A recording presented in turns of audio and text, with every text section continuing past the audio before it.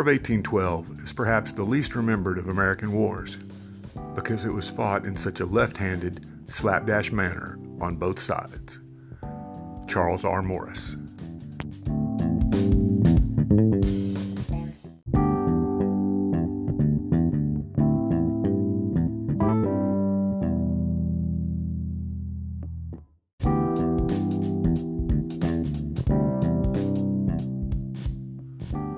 Welcome to the Revisionist History Podcast, where we set the historical record straight, no matter who it might offend. I'm Paul, and as we enter week number 5 of self-quarantine here at the Podcasting Lair, I hope all of you are staying well, staying inside, and being safe if you do venture out as we gradually start reopening. In today's episode, we're looking at both some myths and some facts about what may be the most forgotten war in American history, the War of 1812. Now, at this point, you may be thinking, if it's a forgotten war, how can there be any myths about it at all? Now, that's a mystery, I admit, but true nonetheless. For those who have no clue what the War of 1812 was, it was the U.S. versus Great Britain Smackdown Part 2, lasting from June of 1812 to February of 1815, and not really accomplishing much. It was triggered by economic sanctions against the U.S. by both England and France, who were still in the midst of the Napoleonic Wars, as well as American anger at the British policy of impressment, a practice in which Royal Navy officers would board U.S. ships and seize sailors accused of being British deserters. The main outcomes of the war were, in all honesty, psychological, as the new nation gained international respect for defeating the British yet again, as well as giving the country its national anthem. Now let's take a look at both some facts and some myths, so that when and if the myths come up, you can debunk them. Number 1, the burning of Washington, D.C. This may be one of the few things, along with the creation of our national anthem and the Battle of New Orleans, that the average person actually does know about the War of 1812, because we can hold a grudge like a few others. Most believe that the dastardly British, still angry that we had the nerve to rebel 30 years earlier, torched the city of Washington, D.C., and in particular the White House, out of pure spite. Now, they did indeed burn the city, with President Madison and his government escaping just in time. But it wasn't a case of spite. In fact, they weren't even the first in the war to burn a major city. We were. Earlier in the conflict, American forces had burned the city of York, which is present-day Toronto. It was the capital of the British colony of Upper Canada at the time. And contrary to another common myth, the British did not burn Washington, D.C. in retaliation for us burning York. British forces had been burning towns throughout the Chesapeake region already, in a total war, scorched earth policy, not unlike Union General Sherman's March to the Sea in the Civil War. War is hell, after all.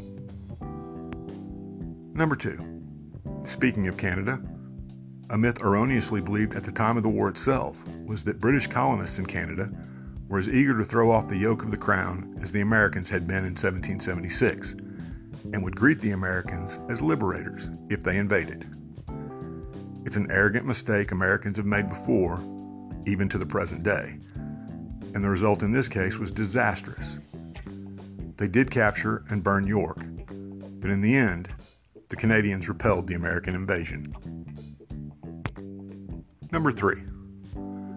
The war was a big deal in the United States and Canada for obvious reasons. It's actually celebrated today more vigorously in Canada than here because, understandably, national pride over repelling the Yankee invaders soared in Canada. But for the British, it was a mere footnote of history. Much like the French and Indian Wars in North America was but a minor part of the 7 Years' War between Britain and France, the War of 1812 was an even smaller conflict in the war between England and Napoleonic France. So it was a big deal to us, but in the end, not a big deal to the British. Number 4.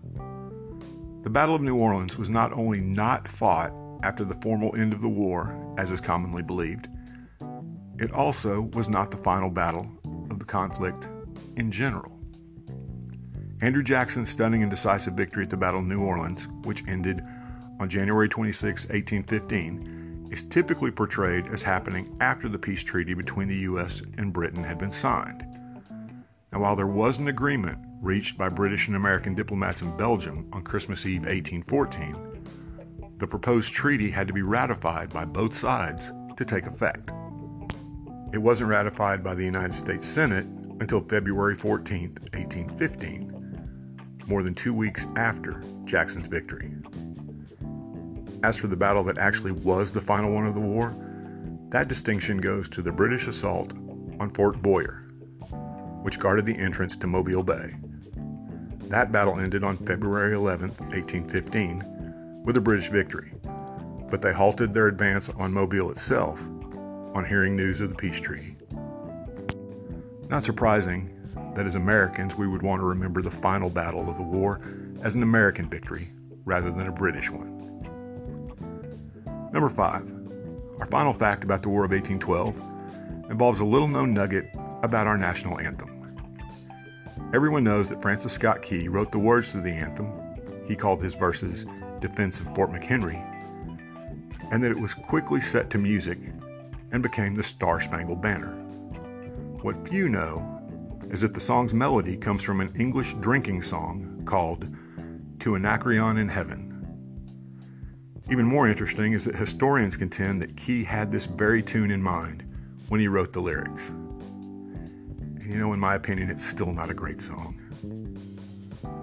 But in any case, raise a glass to the Star-Spangled Banner, the War of 1812, and the knowledge of history.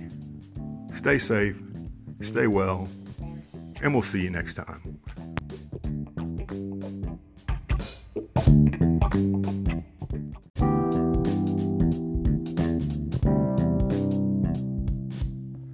Thanks for listening to today's episode.